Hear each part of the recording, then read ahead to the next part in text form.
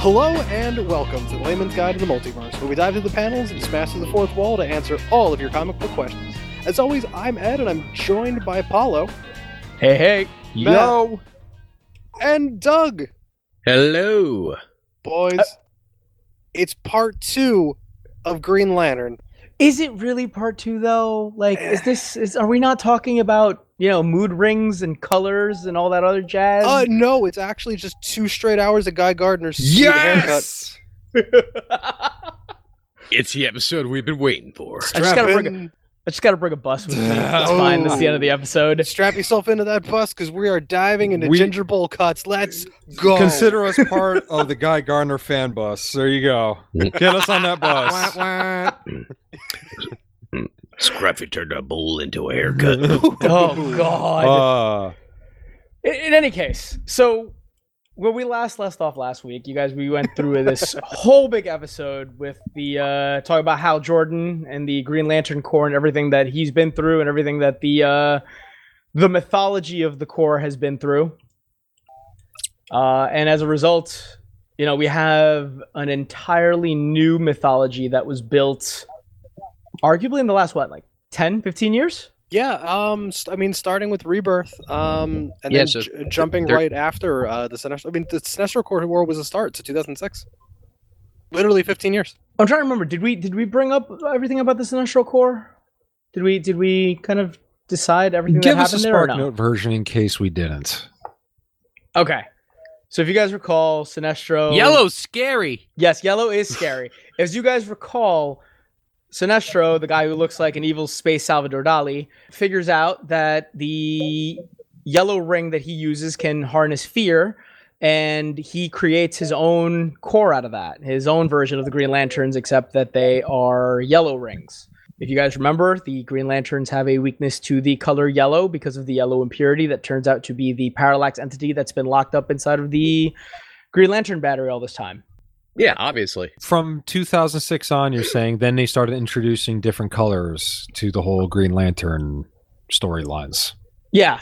Well, to kind of summarize, that was the beginning of what they called the War of Light.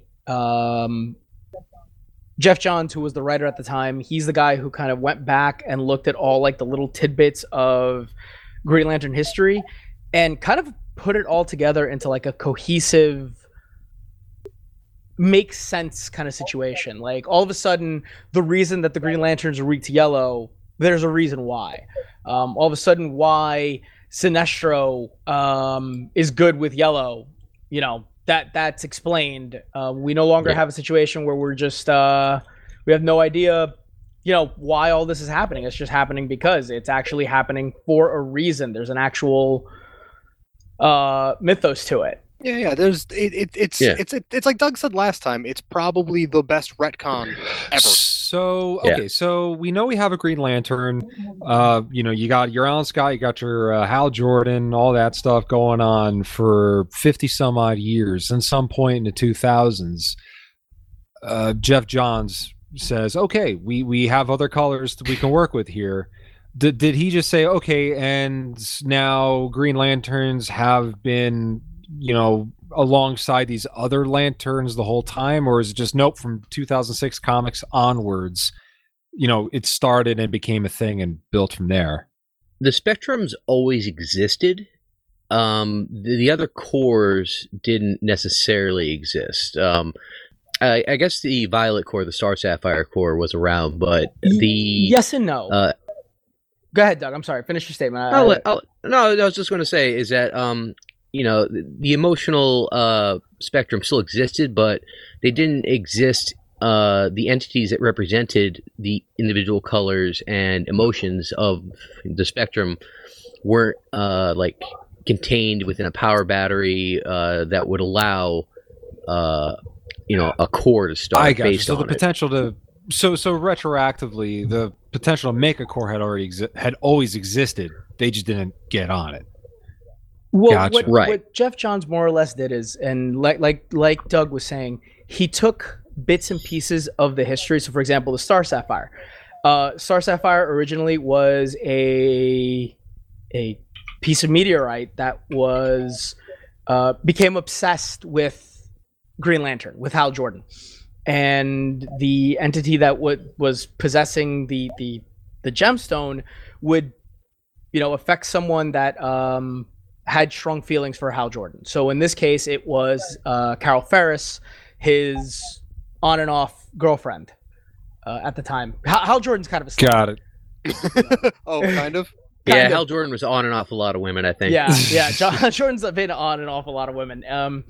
But so what Jeff Johns did was he took the idea of the Star Sapphire and the fact that it was, a color. It was the color like violet or sort of purplish. And what he did was he gave it a backstory to how all of a sudden this could be a core in and of itself, another kind of space force made out of Space that. Force. Yeah. So at this point, a yellow and a violet core had been established in the story. Now, I'm using my expansive third grade knowledge to recall the old Roy G. Biv, the Colors of a Rainbow. Who has never been more powerful. Exactly. But like something I'm noticing is that green is in the center of that. Violet is all the way on the outside of it, and yellow is next to green. So I assume there must be a red, orange, yellow, green, blue, indigo, violet. Good memory. Thank you. Ooh. Good. From third grade, somehow still I know, remembering that. right? It's not like he has kids or has ever had to use that ever. Or looked at a rainbow. Or new colors existed. Shut up. Memory from third Shut grade, up. bro. I'm trying to give him a compliment. Can't even let me have that, Ed. I won't let you have anything ever. Everything you are is Okay, mine. so It's just okay, got dark. so that attitude Ed has. So which core would he belong to? All That of them. would be the orange core, actually. Ooh, look at Yeah, you. that would definitely be orange. Or me. Doug, you want to take that one? Oh, I would love to. Because the orange core is one of my favorites and just in how it's executed. So they decided that orange represents the emotion of avarice or greed in the emotional spectrum. Which isn't even a real emotion, Now, but that's fine. It's a sin now. I think it has to do with kind of like, envy in a way, but it's mostly greed. And anyway, well, willpower is not really an emotion either, so whatever. But Yeah, the point it's fine. is that orange is avarice. Suspension of disbelief. And right. So here's what I love about that concept is, okay, so you have all these cores that we're going to get into, the ones we've already mentioned, and then the rest that we'll get into. But the orange core only has one member because he will not share the power with anybody because he's too greedy. So there's this weird warthog-looking motherfucker named Larfleeze, who has been the sole owner of the entirety of the orange power battery and emotional spectrum for a very long time. Or Agent Orange, if you will. millennia, yes, that is if what you will. Ooh, good word. yeah, that's what the elders call him, the Guardians of the Universe. Agent Orange is just a dirty millennial. Yeah, so the Orange Lantern Corps. He won't share his avocado toast or any of the diamonds. He's killing Applebee's. Let him finish, Ed. It's all good. The Orange Core is composed of Larfleeze and then constructs that have been absorbed constructs of entities that have been absorbed by the Orange Power Battery in their greed. And you come to find out later through a storyline in Green Lantern: The New Guardians that these constructs still have their own personalities, thoughts, emotions, and free will to an extent. It's just that they are literally bound to obey Larfleeze. Yeah, aren't they essentially like people he killed? I remember in Blackest Night that the big bad of that story starts bringing those people back to life makes them undead. Isn't that the plot of Marvel Zombies? No, I don't think so, Matt. All right. I don't know. Go on, Doug. But yeah, so you find out that basically all of the constructs aren't even necessarily constructs. They are constructed of the orange light of the Orange Power Battery, but they were at least real people, and they still maintain their personalities, feelings, and emotions, but they are slaves to Larfleeze. And Larfleeze, despite looking like a huge joke and acting like a huge joke in a lot of ways, he's no joke, because that's the thing, is every other corps has their power distributed among thousands of members. Larfleeze contains the power of an entire corps, an entire facet of the emotional spectrum by himself. And so, like, when Hal Jordan went nuts and rebuilt Emerald City, I'm sorry, sir, what was it? Ocean City? Coast City, thank you. I knew it had something to do with an ocean. Yeah, he had the entire Green Lantern battery and was able to reconstruct the city. So basically, this Larfleeze fella, he's as powerful as Parallax infected Green Lantern. Sort of, kind of. He doesn't show it as often, but he does have that level of power. Hey, he's also a weirdo. That's the other thing. Yeah. And also in a DC comic special gave us a delicious cookie recipe. Oh, he did. He did. You guys have seriously baked those cookies? I have not. I wanted to. No, I mean, well, he's a weirdo because he spent, I believe, millennia by himself because, again, he can't share. He's too greedy. No, it's not that he can't share. He won't. He does not want to. Yeah, no such thing as exactly can't share. He won't share. He was forced to share during Blackest Night. Oh, and he hated it. Yeah, he was forced to share during Blackest Night. So during Blackest Night, one other character was given the orange light of avarice. Lex Matt, Luthor. Take a guess. Yeah. Oh, God damn it. I was going to make Matt guess. Hey, Matt, forgot I said anything. Take a guess. Was it Tom Hanks? Ooh, close. I can see Tom Hanks playing Lex Luthor. Right? There's a snake in my boots.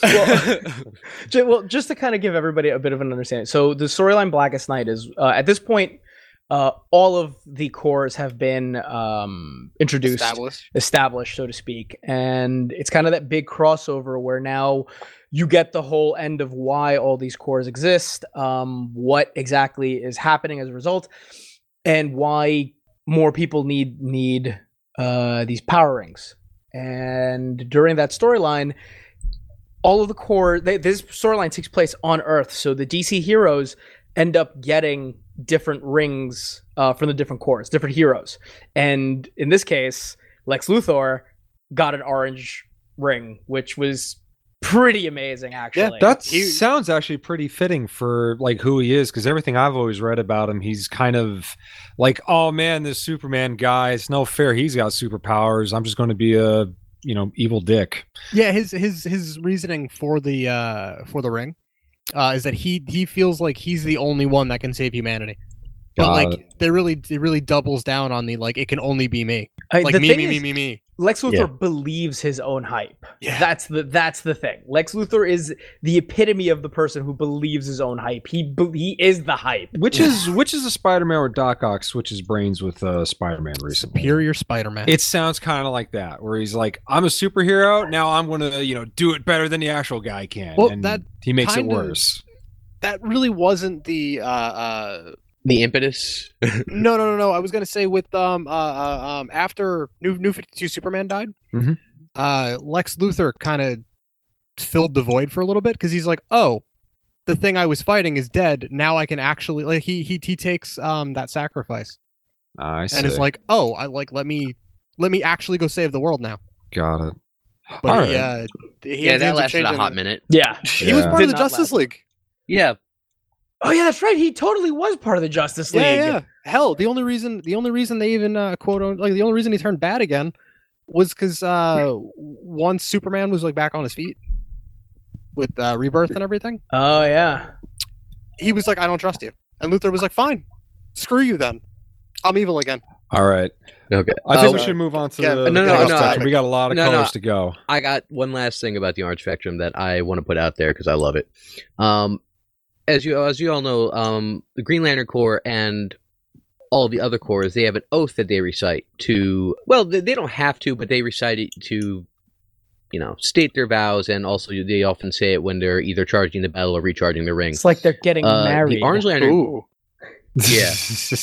The Orange Lantern Corps is the only corps that has never shown an oath, and I love my friend's theory about that, which is that there probably is an oath, but Larfleeze is just too greedy and would never share it with anybody by speaking it out loud.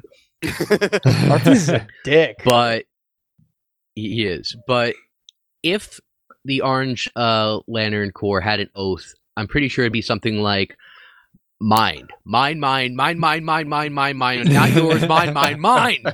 I'm pretty sure that that was actually a tweet Jeff Johns put out. I'm pretty sure I hear my kids saying the orange oath almost every single day. All right, then. So to summarize, we got Green Lantern. Re-listen to Green Lantern Part 1. Yellow Lanterns got started off by Sinestro. Shortly. They are called the Sinestro Corps. Please call them by the correct name, sir. Oh, snap. Okay.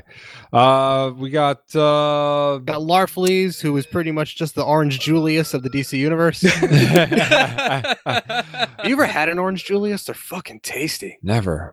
I never have, actually. All right. And okay, so let's go over to red, the color of Rage. roses. Oh, I was hoping to be something cheerful. No. Red, the No, color just of like- apples. Just Oh, I forgot it's a murder verse. no. This isn't the Murderverse. Come on. Titans, this is- the Murderverse. This is before the Murderverse. All right, so enlighten me on red. How did it kick off?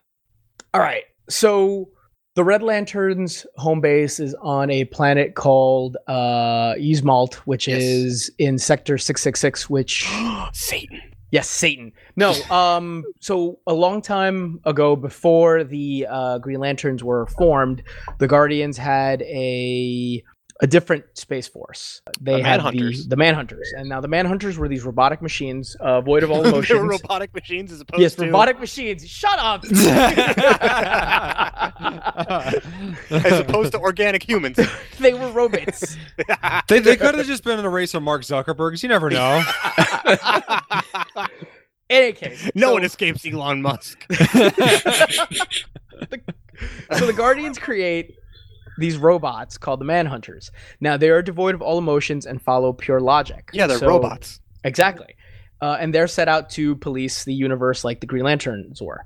The problem is they followed their orders a little too extreme, Yep. and they believed that their programming led them to believe that they should wipe all emotion from the galaxy. Yeah, no man will escape the Manhunter. Or I believe it's no one will escape the Manhunters. Yeah, something they like that. they took that literally. Yes. And as a result, they caused the destruction of an entire space sector. Yup. Now, a space sector is a massive group of galaxies. It's not just one. And of that, there were only 5 survivors, and these 5 survivors were called the 5 inversions.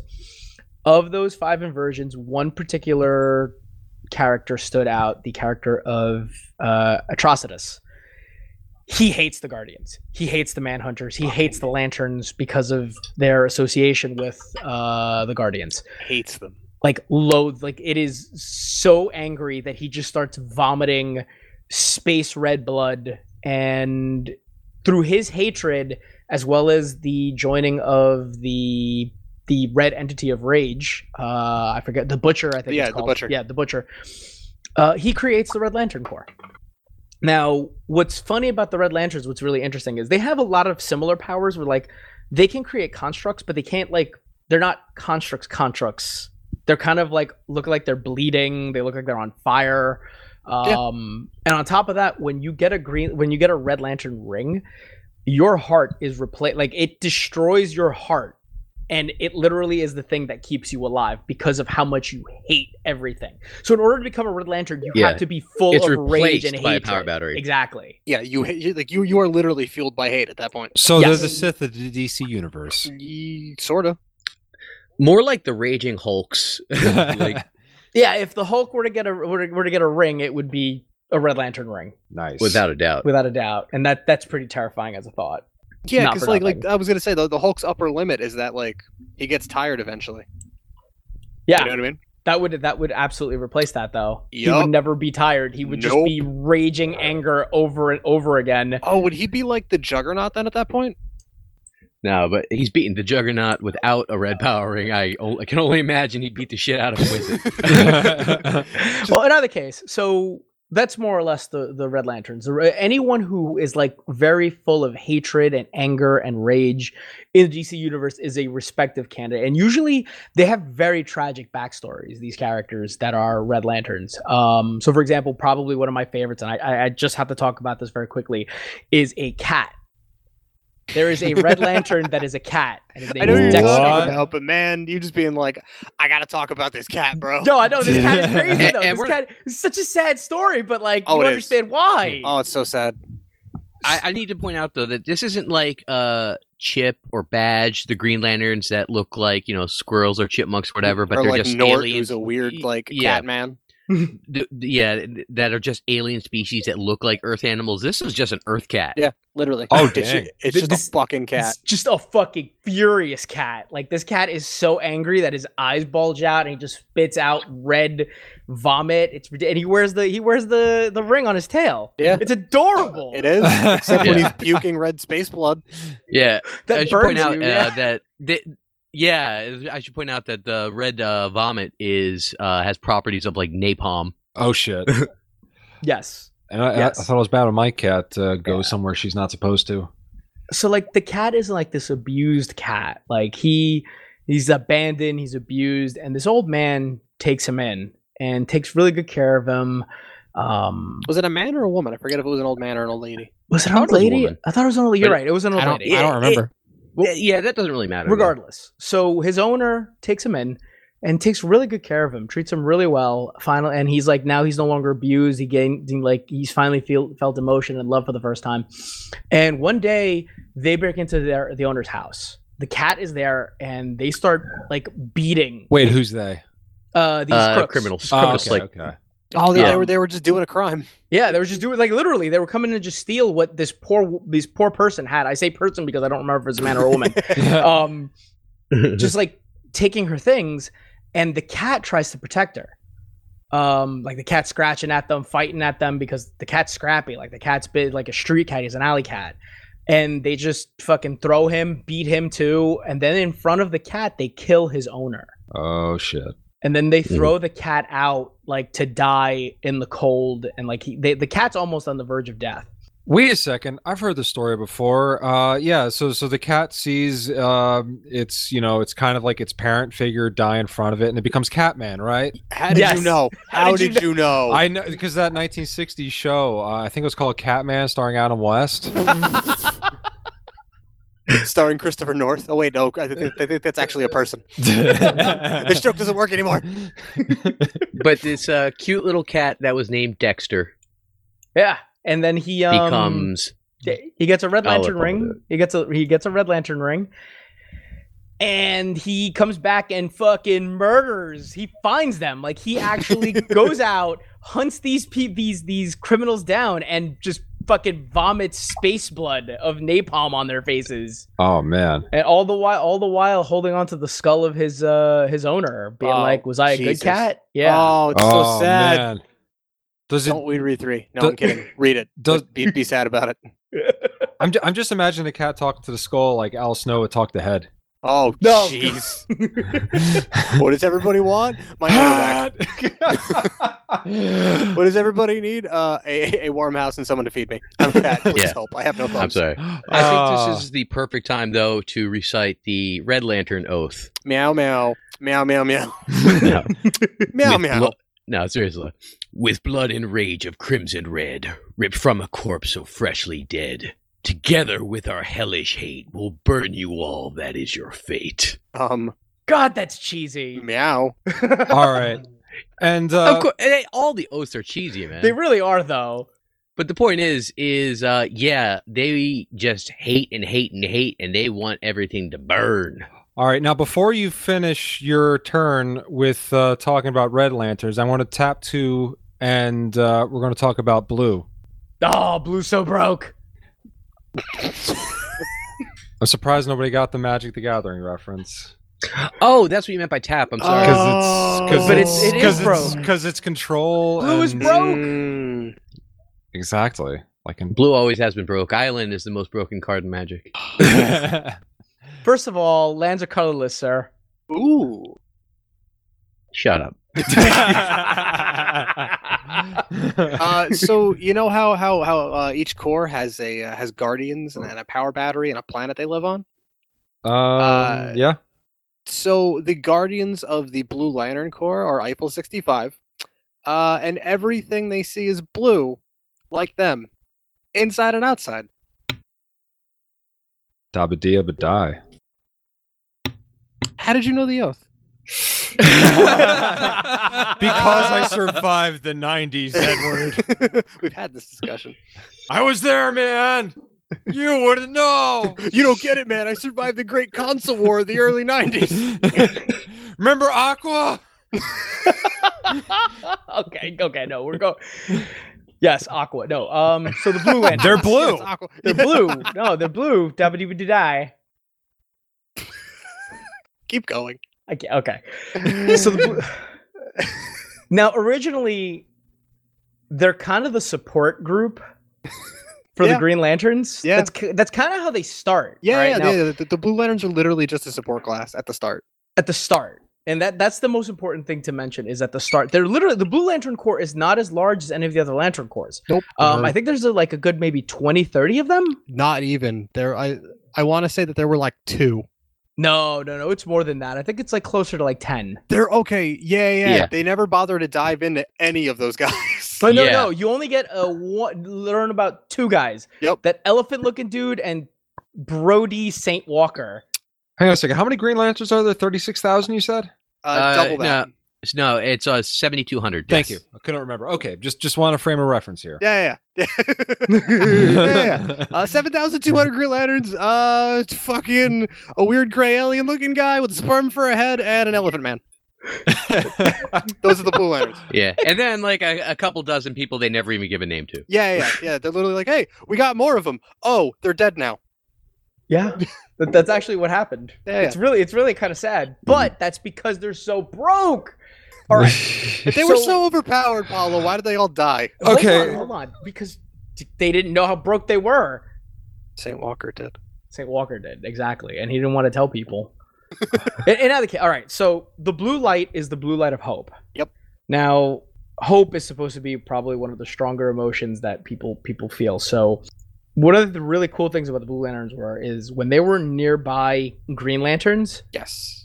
they were able to like do just about everything that the Green Lanterns did, and at the same time they were able to supercharge Green Lanterns. Yeah. So if like if your average Green Lantern had a full like 100% charge, and then they were in the vicinity of a Blue Lantern, the ring would just be like, oh, there's a Blue Lantern over here. 200%, 300%, 500%. Like, and then the ring starts freaking out. Do they give buffs to like red, orange, yellow, and all the other colors as well? They No. do different things to each one. Do they? So, for example, Right. to red, they can break that kind of the fact that the heart explodes. Yeah. I was gonna say they're the only rings that are able to heal the like the missing heart. Oh. And then on top of that, they're immune to Yellow's fear abilities. So like Mm. you're too hopeful to be scared. Exactly. Well, that's kind of where they go with that. The fact that they're opposite ends of the spectrum. They Cancel each other out, kind Yeah, of? they cancel each other out more or less. Yeah. So like yellow actually gives off an aura of fear. That's one of the abilities of the Yellow Lantern rings. Like just being a Yellow Lantern kind of makes you, regular people are scared of you. Aside from the fact that you create like constructs just like the Green Lanterns. When you're wearing a blue ring, you're completely immune to that. You're just like, what? No, slap you in the face. Get out of here, you and your stupid yellow jumpsuit. It's dumb. One of the things I found interesting, I don't think it's ever been official, but the reason, at least like the way I like to think of it, is that the reason that the blue rings will supercharge the green ones. Yes, hope is arguably like the I guess the emotion that people feel the most. So it might be the strongest. Yeah, when people are hopeful, it's they're usually very hopeful about something. But that won't matter because it doesn't matter how hopeful you are unless you have the will to enact on that hope. Yes, Exactly. You like that? Got Huh? him. Nice. Yeah, and that has been established. Oh, has it? I've read that. Yeah, I've read that. Oh, But no, if you hadn't read that, then more power to you because you figured it out. yeah, right. Dumb question. How come there's only Ganesha and the other Blue Lantern that we know of, and there's only like 8 others? Why is there so few? they were created after the Sinestro Wars. So Oh, okay. I think we've mentioned multiple times the character of Ganthet, Yes. one of the Guardians. So at the end of the Sinestro Corps Wars, Ganthet realizes that locking yourself away from emotions is not going to save you from what's coming. Fucking stupid. Exactly. He thinks that is a dumb idea, and he thinks that the Guardians are dumb for believing that. So This is dumb. You're dumb. I'm out of here. Yeah. So Please. he and his girlfriend, because he has a Guardian girlfriend, mind you, who also is one of the only Guardians to take a name for herself. She's a GGF. Yes, she and he leave the Guardians and leave Oa, and they settle on another planet, and that's where they discover the blue light of hope, and they create the power battery, and they begin to recruit the Blue Lanterns. Ah, gotcha. Okay. Yeah, so they're a small force. They're not a large force. However, which is probably one of the coolest things about this is one of the characters that actually. So I remember I mentioned the Earth heroes get rings during that crossover. Barry Allen, the Flash, gets a Blue Lantern ring. Yep. Oh. Which broke as hell because he also has a Speed Force. Yeah. I was supposed to give him any ring. He's going to be broke as hell. No. He already is. He has the Speed Force. He's got plot devices as powers. His suit is made out of Go Fast, Matt. The Speed Force is Go Fast, and his suit is made out of that. Explain that to me. He can punch you 1,000,000 times in the dick before you know what's going on. The reason I laugh so hard at that is because that joke has been around with us forever. Oh my god! You know what I just realized? Speaking of gotta go fast, dude, he's Sonic the Hedgehog now. Yes, because he's blue. Because he's blue. Oh, jeez. God. Blue blur. All right. So how many colors have we covered? We've covered orange, blue, red. And yellow and green, obviously. So that's about 4. We just got Indigo and Violet to go. We kind of touched on Violet. Let's go to Indigo before we go any deeper into Violet. So what can you tell me about Indigo? Indigo is a strange bunch. I was about to say they're interesting. Now, were they the ones that had their father killed by a man with 6 fingers? Oh no, that would be Inigo. Oh, but you're close. Okay, you're close. Okay. Yeah, man, that's not like too far usual. All you're missing is the D. All right, there. Are you saying Matt doesn't have one? No, he's saying that he got punched in it too many times with Barry Allen. Doesn't know what's going on. Yeah, the blue blur. That is no good. Good Lord. I really want Steve. What's his name? The guy that voices, or the guy that plays Steve Urkel.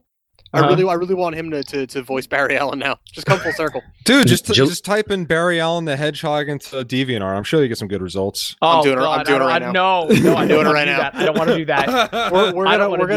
We're gonna leave my findings in the description. Oh dear God. Okay, you know what? Let's take a break while Ed looks up Barry Allen the Hedgehog, and then when we come back, we'll go into the Indigo Tribe. Barry Allen's a hedgehog now.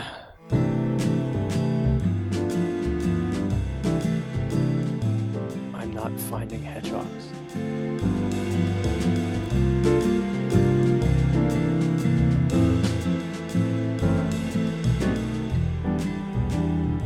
Man, what is it with the Japanese trying to keep us away from fuckable turtles? That's the funny part. It's not God the damn it, Doug! I almost choked on my hot chocolate. That's a really good question, though.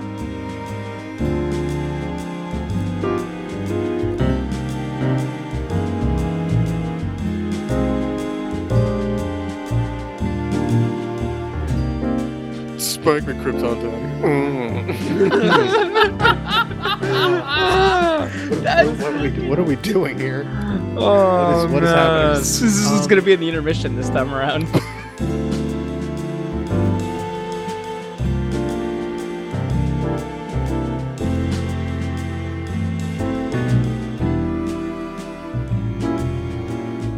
All right, and we're back. But are Yay. we, though? Are we really? Are we? You pretty much took the words out of my mouth. I mean, did we ever leave? I'm always here.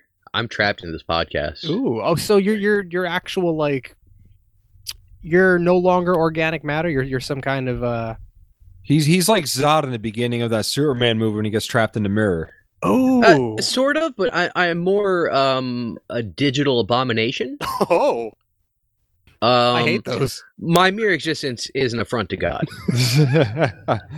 All right, so we left off. We did we talked about the Green Lantern Corps in all of the first episode. We got the Sinestro Corps, the yellow, we got orange, the me, red, kill everything to death. Blue with Ganesha and the guy with the head. The guy with the head. That guy with the head. Yeah, and then Indigo. Yes, Indigo.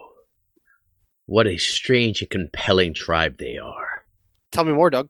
Yeah, the color indigo on the emotional color spectrum represents compassion. Empathy. even. Compassion. Yeah, compassion, empathy. Something that, seems very wholesome and very, healthy. But there is something sinister afoot. Oh, you don't say. Gasp. Oh, I do say. So the indigo rings are kind of parasitic. When they attach to people, they force the person to feel nothing but empathy and compassion. And that is why the rings tend to seek out sociopaths and psychopaths. Because if they don't, the rings, when they absorb all of the other emotions around them from people through the empathic link, it can be overwhelming to people who actually feel things. So This is complicated. it is. So basically what it does is the indigo rings search out sociopaths and criminals and murderers and attaches to them and then forces them to feel nothing but compassion and pretty much brainwashes them into being zombie servants of the indigo spectrum. They're just the nicest people.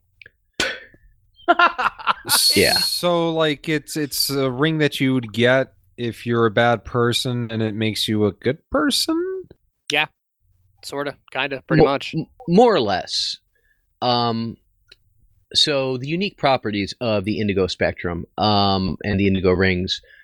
First off, their power battery takes the form of a staff, like a wooden staff, as opposed to a lantern. And they carry it with them.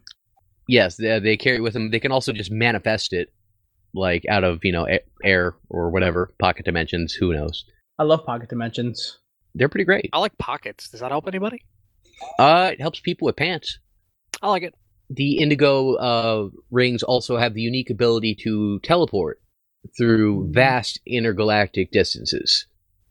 How is that different than just a vast like galactic distance? It's not in this case because they can do that too. I mean, honestly, this doesn't sound as interesting as the other ones we've already touched on. They're a strange bunch. They're probably the least fleshed out. Yeah. Also, their oath is nuck, nuck, nuck, nuck, Knock, knock, knock. Knock, knock, knock. You're shitting me, really? No, I'm they've got serious. they've got their own language they speak in, and it's never. I don't believe it's ever been defined.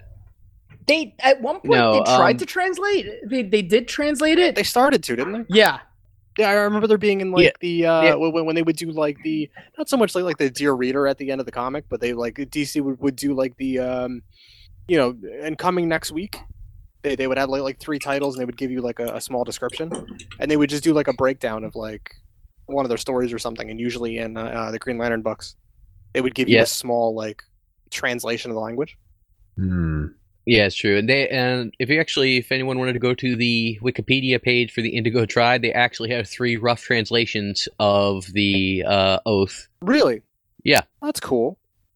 But that's not really the point. So the other ability of the Indigo Tribe is they can, as empaths, channel the other emotional spectrums. Yeah, so if you want to talk about how like broken, as Paulo would put it, was the Blue Lantern, you drop one of these Indigo Lanterns in the middle of a giant war of light, and they're pretty powerful. Yeah, because they can channel the entire spectrum of whoever's around them. Oh yeah. Oh. So they can channel the red energy, the green energy, all the energies. Yeah, they channel all of them. Mm-hmm.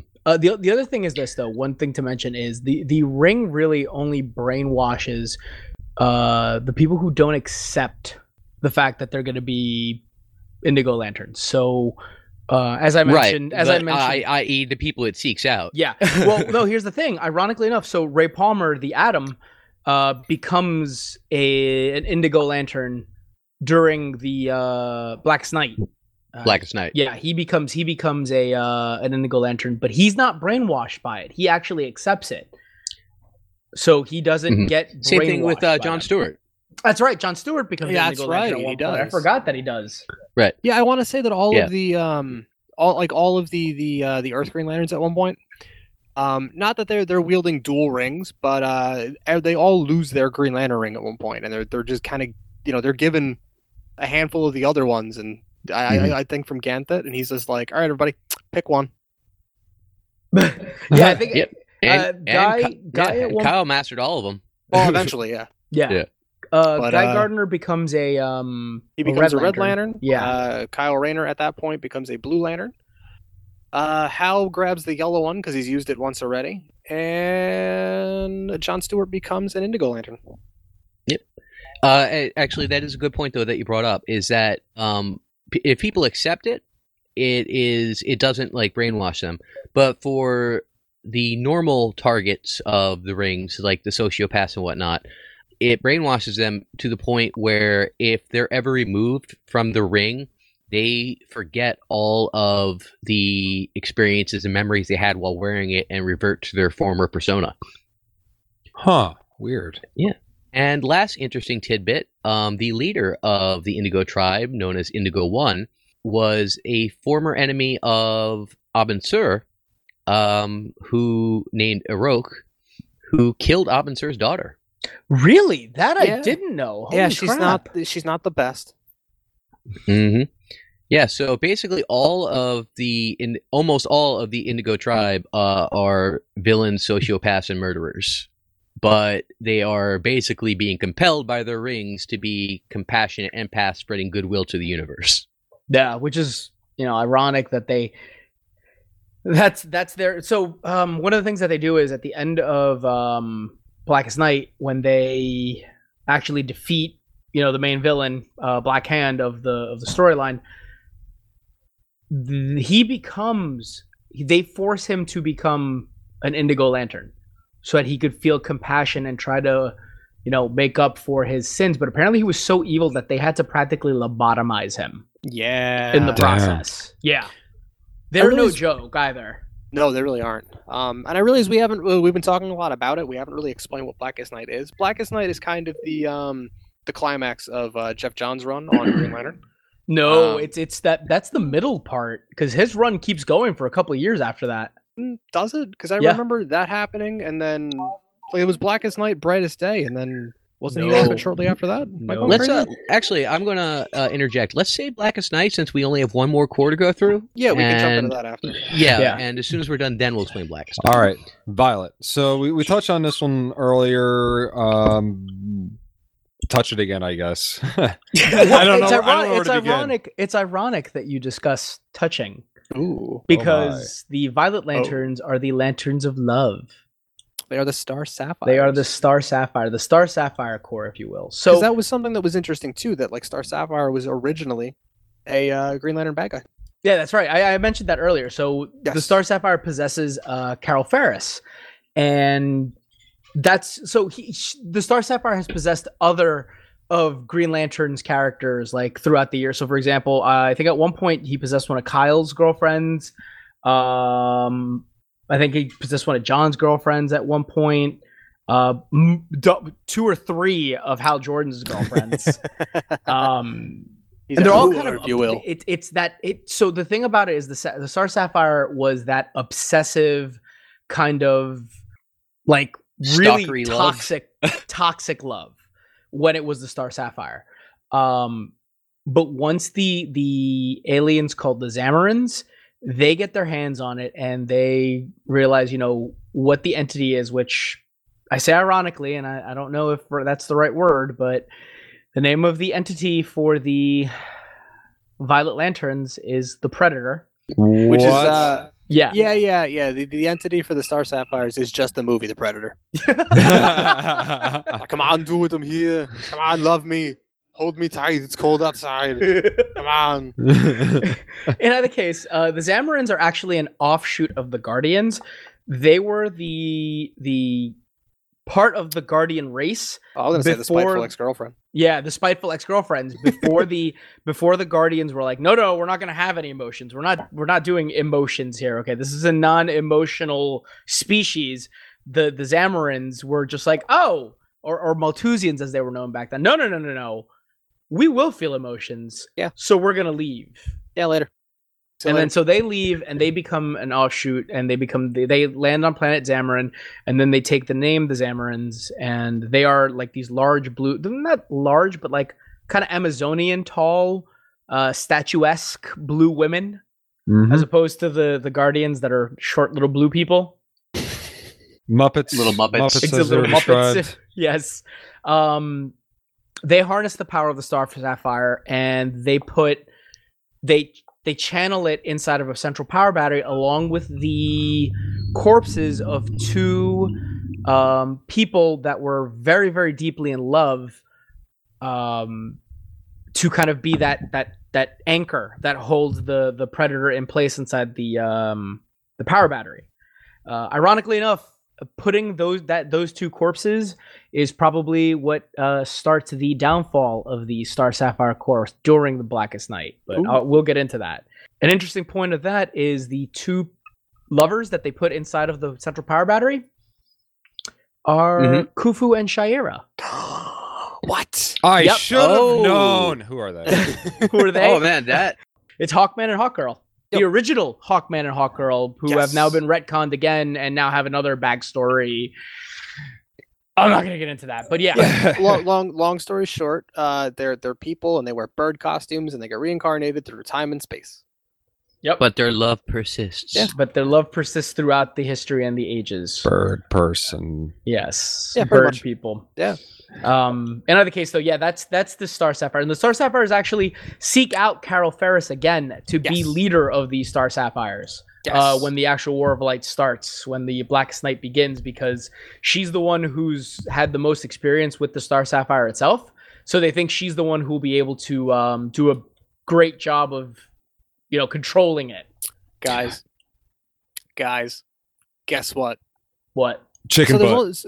Oh, he did it. Booyah! No, Boom goes the dynamite. So there's been a couple of because I think what Paulo failed to mention here is that the Star Sapphires are usually women, Oh, that's there right. ha- Thank you. but there have been a handful of men. One of them being Krona, who's a former Guardian. One of the other ones being Wait, Chrono was a Star Sapphire? for like a cup of coffee. Oh, okay. Like real quick. Superman Prime was at one point too. But take a guess who else was. Wonder Lex Woman? Luthor. Wonder Woman was. Lex Luthor was not. Dang it. It's your boy, Guy Gardner. Yes! Wait, what? Guy Gardner was not a Violet Lantern. The third male to belong to the Star Sapphire Corps. Guy used Kal Ferris' Star Sapphire ring along with the Red Lantern ring during the War of the Green Lanterns in order to remove Parallax from the central power battery, powering the ring with his love for his role in the Corps. At the time, he was the first male to be shown to wield a Star Sapphire ring. Did he get So the... you could say he had a love-hate relationship? Hey-oh. Did he wear the ridiculous costume as well? Because That's disgusting. He had a so half of because like his costume at the time, while he was Red Lantern, was a version of his Green Lantern costume, but it was red. It was red and and black. Red and Yeah. black. He's so edgy. Yeah. He's going through his angsty phase. So half of it was red and black, and the other half was pink and black. Was the pink and black half like a thong onesie? I wish. Because that would fit the theme. I'm hoping the collar goes up to like at least his eyebrows. Glitter. I mean, something that we have to make mention is the fact that the costume that the Star Sapphires wear, namely because they're all women, are all super provocative, Revealing. Well, revealing. they're all women, and they're all drawn by old white dudes. Yeah, that is the biggest issue, I think. Yeah, no. In all seriousness, that is the biggest issue. He looks retarded. I'm sorry. That's not the PC term. He looks ridiculous. He looks ridiculous as a Green Lantern. Who are we kidding? I'm trying to find that particular panel where he's got both rings on because it looks really silly because it's literally just like a line down the costume. I forgot though in the New 52, Guy Gardner he becomes a Red Lantern full time as like a sleeper. I don't want to say like a sleeper agent for Hal Jordan, but Hal was like, I need somebody on the Reds to like that I can trust. Hal Jordan though really likes being a Red Lantern. Grows his hair out, so he doesn't have the bowl cut anymore. He's got long hair. Hold on, I have that image, but I want to just grows a ridiculous beard. Yes. But I found the picture you're talking about. Oh my god, he looks like a salty old sailor with it. I would love if somehow the beard managed to make like a bowl cut on the underside of his I face. wish. It actually almost kind of does in this picture I'm looking at. Let me send it to you. So yeah, we can link all these in the description as well. I did find though while I was looking for this image, somebody did a custom somebody did two custom action figures, one of Guy Gardner, the other of Lobo, as Star Sapphires. What? That's ridiculous. It's fantastic. All right, so I think we've done it. We've covered the entire emotional spectrum. Sort of. I mean, we're missing the main parts. The two that aren't considered colors. Oh, white and black? Yeah. White and black. I White and black, but I think we can cover that if we discuss the major storyline that takes place with the Spectrum. Before we even get into that, so what the hell happens if one member from each of these factions meets up in a room? Like, are they going to fight each other? Not all of the corps are at odds with each other. Obviously, the Sinestro Corps and the Green Lantern Corps, they do not tend to get along. Usually. The Red But they've Lantern worked together Corps, before, though. They have, for greater cosmic purposes. The Red Lanterns, likewise, don't tend to work with anybody except for in extreme dire cosmic circumstances. Hell, they don't work together with each other. Well, it's kind of what happens when you're a roiling hate monster. You mean a boiling hate monster? Roiling, boiling, they both work. Doug's right. To Doug's point, they'll work together for greater cosmic purposes. The specific colors that are like opposite of each other, but more often than not, they try to avoid each other. Just in case to avoid greater galactic war, if you will. That is ridiculous, Edward. So just to kind of give you this, Ed just posted the what he was talking about before, the Lobo, Guy Gardner, Violet Lantern custom action figures. Yeah. We'll end up linking all of this in the description for this. I think that should be the picture. for. I'll put That's it the thumbnail. on Lemmy's Yeah. Guide to the Multiverse.com. All right. Ooh, sick plug. Yeah, but the Star Sapphires generally don't tend to be too much at odds with the other cores, and the green and blue cores work together. So they're not all at war with each other, but there is a very uneasy peace when there is peace, and there is often war. Gotcha. One of the interesting things to note about that, there was a point in time where they decided that a representative from each of the cores needed to be, like a galactic presence, if you will. They were essentially the new Guardians. Yeah. I forget if all of the Guardians had died or if they were just like, hey, you stupid little blue Muppets, get out of here. But yeah, they had a representative from each core.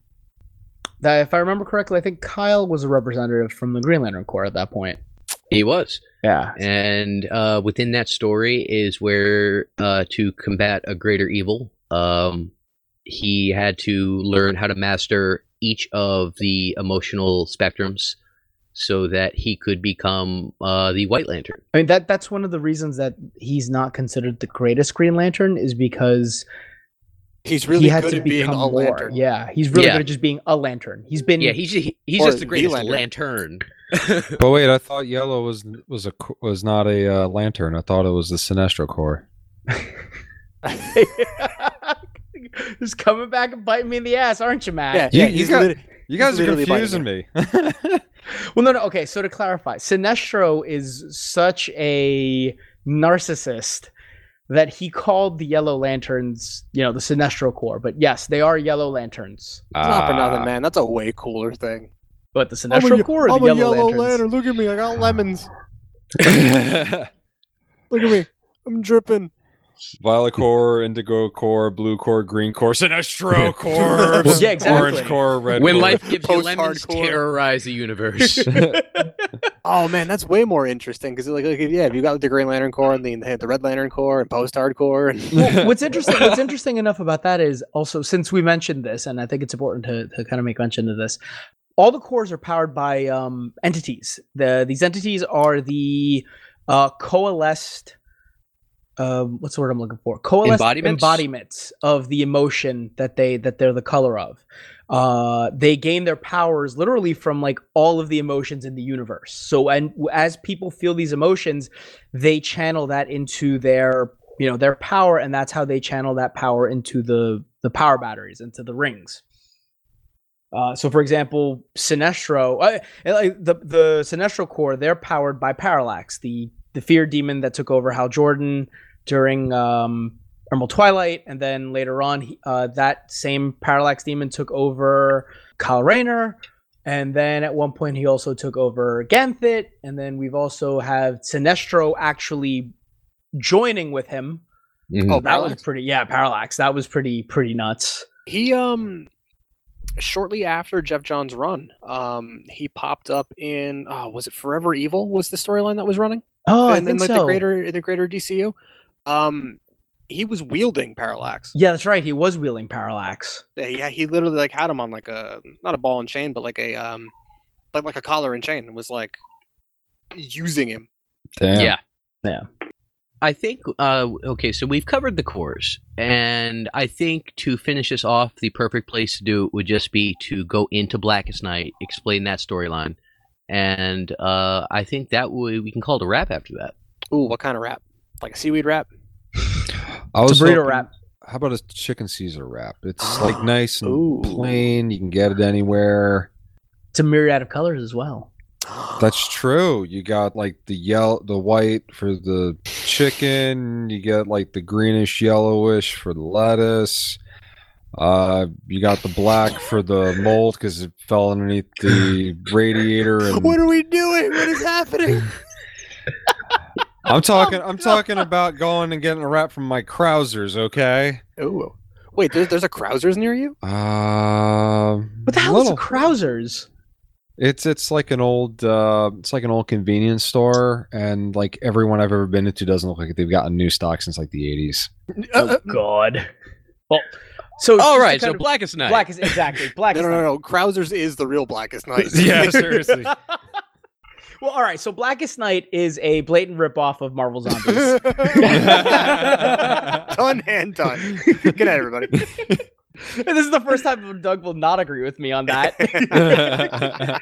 No, I don't know what you're talking about, Paulo. I think you're not making any sense. It was a completely original story that had nothing to do with the wild fame and success of Marvel Zombies. Oh, right, we are not doing this again. We're not going to get to that. What I will do is though tell you about Blackest Night.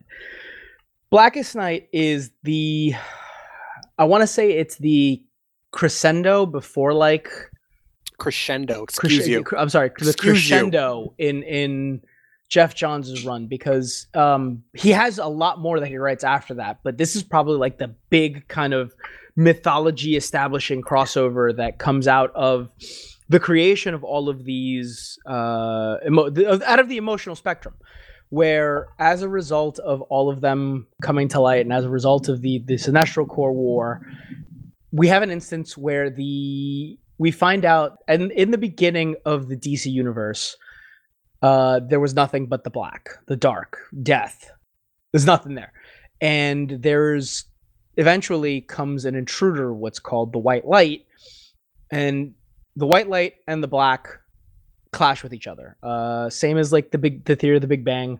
As a result of them clashing together, it starts to create life in the universe, starts to create planets, galaxies, stars, and in the process of that comes the creation of emotion. With that is where the emotional spectrum finally begins to take shape and shape form. The white light hides on Earth. It's its own entity, same as the entities that are the coalescence of emotions. And what the Blackest Night is the return of the black. Pretty much the black showing itself, death showing itself, and wanting to end all life and emotion in the universe. Right. The big prophecy that Green Lanterns have been talking about for decades. Yeah, it's literally in its oath. Yes. That thing is coming. The Blackest Night. That thing is coming. Exactly. And ironically enough, what they talk about in that whole Blackest Night line was never a thing in Green Lantern before this run. Like Jeff Johns was just like, all right, you know what? I'm finally going to make something out of this. I'm finally going to decide, okay, what the hell is the Blackest Night? The only thing that we knew about the Blackest Night was a small prophecy that was written by Alan Moore back in the 70s, where he introduced the 5 inversions and they prophesized the Blackest Night. That was it, but they never told anybody what the hell the Blackest Night was supposed to be. Jeff Johns actually gave it shape, gave it form. Yeah. It was pretty much just Alan Moore just being, a crazy homeless guy just praying to his snake god. So just to kind of give you a small kind of understanding of what the Blackest Night does is the Black Lantern rings start spreading across the galaxy. Now what these rings do is they latch onto corpses of these characters, but instead of actually like reanimating the corpses, they create like a new kind of, they download the host's memories and essentially uses the body like a puppet to bring out its worst emotions, like the worst of that person. Exactly. It uses it as a puppet and uses its memories to manipulate the living, to make them feel emotions so that they can feed off Black Lantern. Of them. Yeah, so the Black Lantern could then feed off of them, kill them, turn them into Black Lanterns when they get a black ring, and as they're draining the emotions from them, they are fueling up a force that you eventually come to find is the embodiment of the black, which is Necron. Yeah, but the embodiment of death is pretty much just a skull-headed dude with a big scythe. Like and he's another character that he was just a random throwaway character that nobody knew who the hell he was. Like he showed up in maybe like 2 or 3 stories before that, like back in the day. Nobody Back paid in him the any day. mind to, and then all of a sudden he's the big bad of the story. Where he's, and also the fact that Black Hand, William Hand, as we Mhm. as we spoke about, I think in the last episode, Mhm. he's the herald of the Blackest Night. He's that's the reason why he's so obsessed with death. That's the reason that he kind of becomes like the zombie looking dude. He loses his hand. He's able to absorb the energies of the other Lantern Corps with his like cosmic rod, is to help make that happen. And then one of the first scenes that you see is actually, this happens a little bit after the death of Batman. So Batman, in another storyline called Final Crisis, Batman, and I say in air quotes, dies. Spoilers. Spoilers, yes. Batman dies, and Oh, that You scene s- is so cool. yeah, that scene is really cool though. And what Black Hand does is he digs up the body of Batman, of Bruce Wayne, and is just walking around with it, prophesizing the Blackest Night, telling people that it's coming, and then Black Lantern rings show up and freaking emotional zombies show up everywhere. All right, I'm hesitant to use the word zombies. Emotional revenants. Emotional dead puppets. Emotional not living Pinocchio. And the other thing, Meat the other thing puppets. is Gross. that's a good one. One of the interesting things about that is also it doesn't affect any character who's like at peace with his death. So Dove, one of the an older character from back in the DC universe, Who's an agent of order, by the way. yes, Yeah, Hank Hall would. Oh, no, I'm sorry. Hank Hall is the is his brother. Excuse me. But keep going. so they try to possess the body of Dove, and they can't. Yeah, There's he's just like this- Nope, not happening. Yeah, there's this barrier that stops the rings from getting through to him, It's a barrier of white light. which kind of harkens back into the whole idea of the white light being its enemy and the Yeah, white light yeah, being yeah. on Earth. Yep. So the whole point of the story is that Necron comes to Earth. The whole reason that this Black Lantern is powering up and getting stronger is so that it can bring Necron to the realm of the living, so that he can come to Earth and kill the white light of life. Pretty much is what it is, because the white equals life. Yeah. Right. It's pretty much just Necron using his machinations to wipe out all life and take over, to bring things back to the way they were. It's pretty much the plot of Final Fantasy IX. See, I never played Final Fantasy IX, so I don't even know. Well, you don't have to. You read Blackest Night. Okay, that's fair. I'll accept that over accepting Marvel Zombies as Blackest Night. No. I'm dead serious. Like, play Final Fantasy IX, and then you'll get about halfway through, and you're gonna be like, oh my god, Ed was right.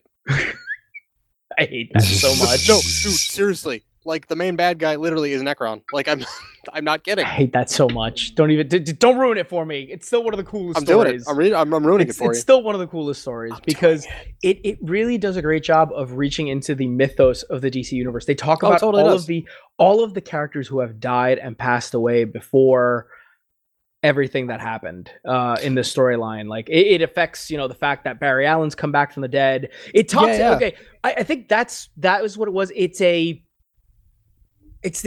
a note on the idea of superhero deaths and Yeah. what they actually mean. They literally, and I don't remember if it was Necron or if it's one of the other characters, but they're literally like, this started with Superman. Like if death was a doorway, Superman, cracked the door open.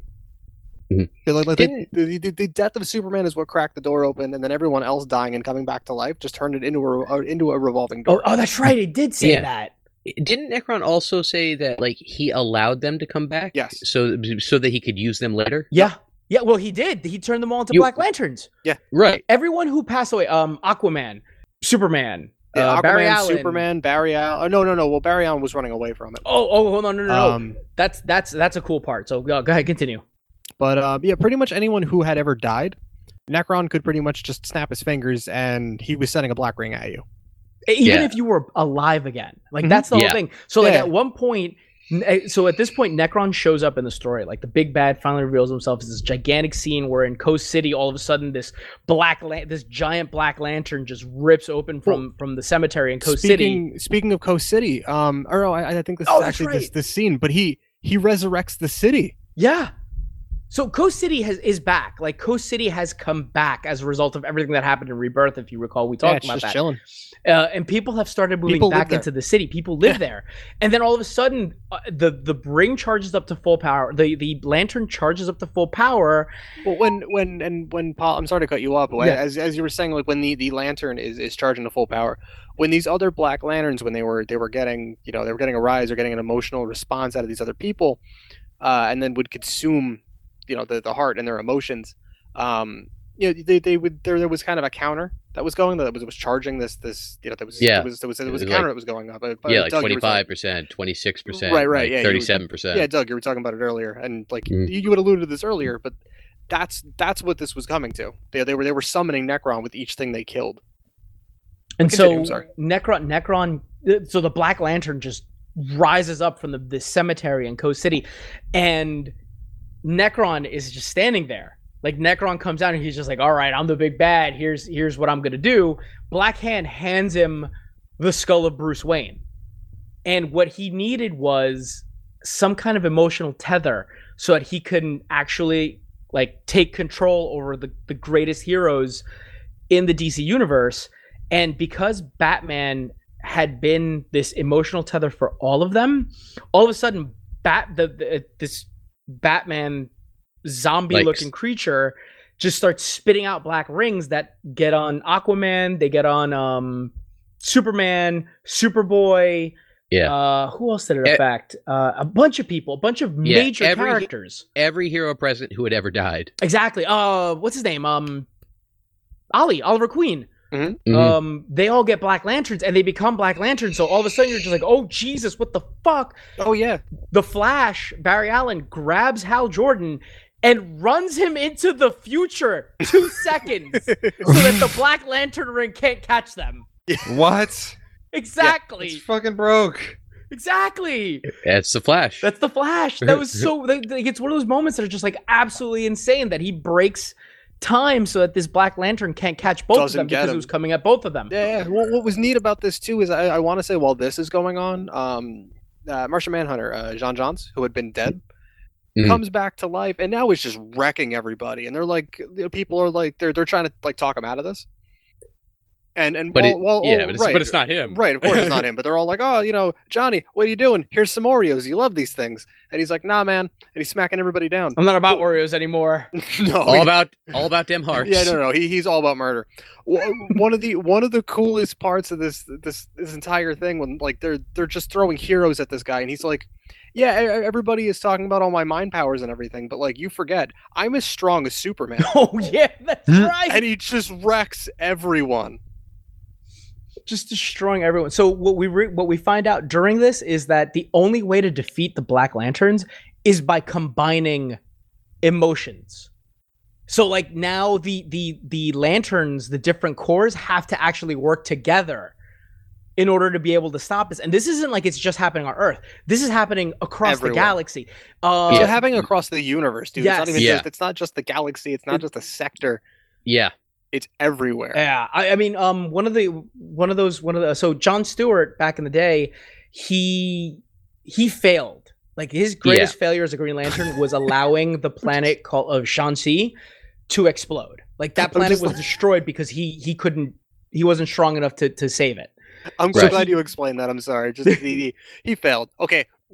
How? What? How? His greatest failure was the death of Shanxi, the planet, and the entire planet and its inhabitants get resurrected by the Black Lanterns. Yep. Hell, on that same wavelength here.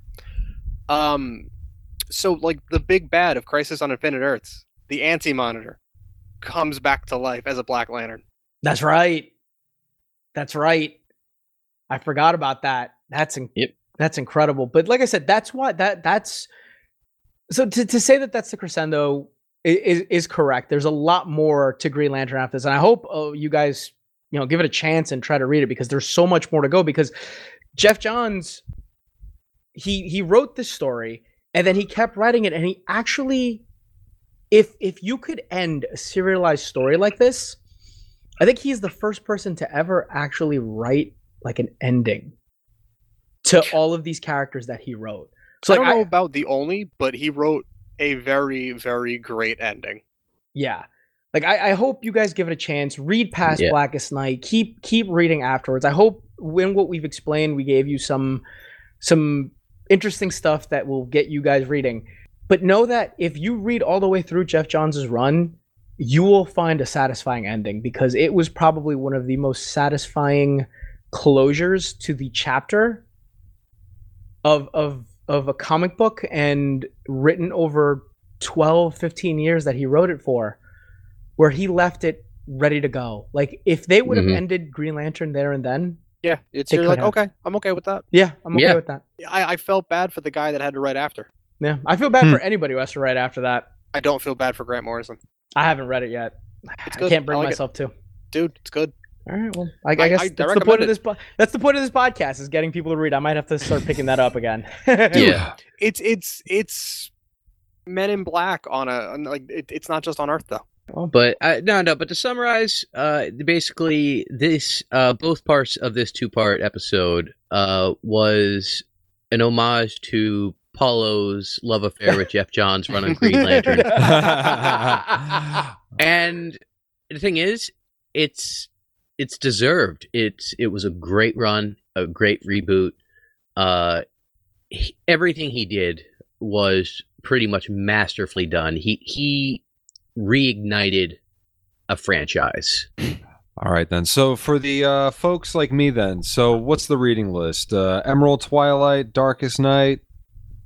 Blackest Night. Blackest Night. So quick recap. So to go for it. Emerald, Twilight, Green Lantern Rebirth, and then start reading from Green Lantern. I believe it's volume 4. Just start reading from number 1 onward. And once you start doing that, it'll branch out into what else you want to read.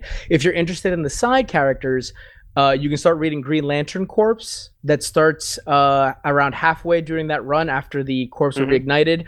You get introduced to a lot of the zany characters in the Green Lantern universe. Get introduced to Buzz, the Mosquito, Green Lantern, more Guy Gardner. I was about to say your boy Guy Gardner. Sodom Yat. There's a bunch of really interesting characters out there that this mythos brings about. So absolutely should give it a shot. Yes, I recommend it. I mean, I might tease Paulo for how much he loves this, but he loves it with good reason, because it's great. It really is. All right, then, folks. Let's wrap it up. All right, everybody. Have a good night. Take care, guys. Night.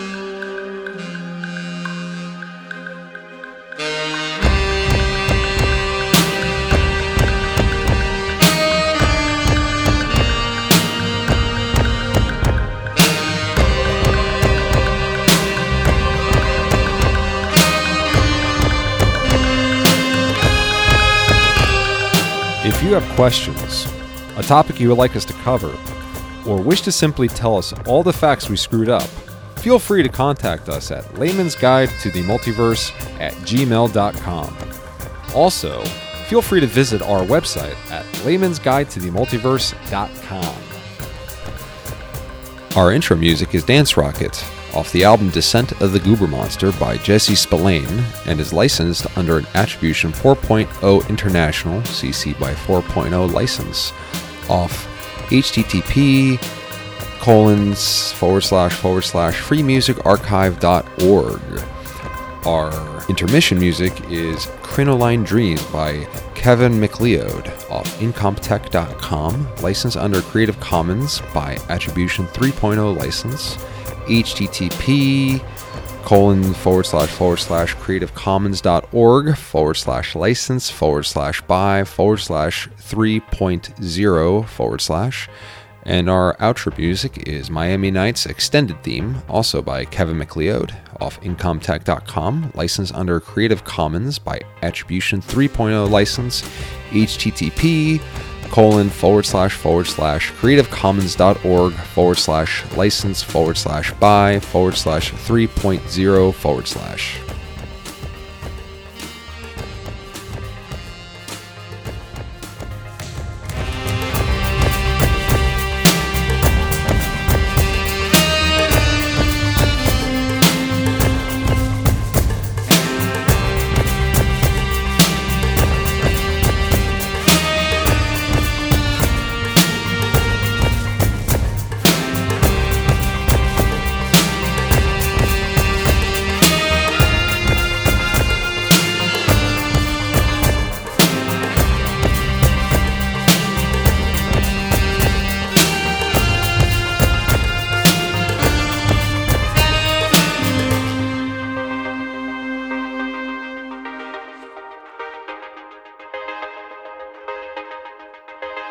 Bye.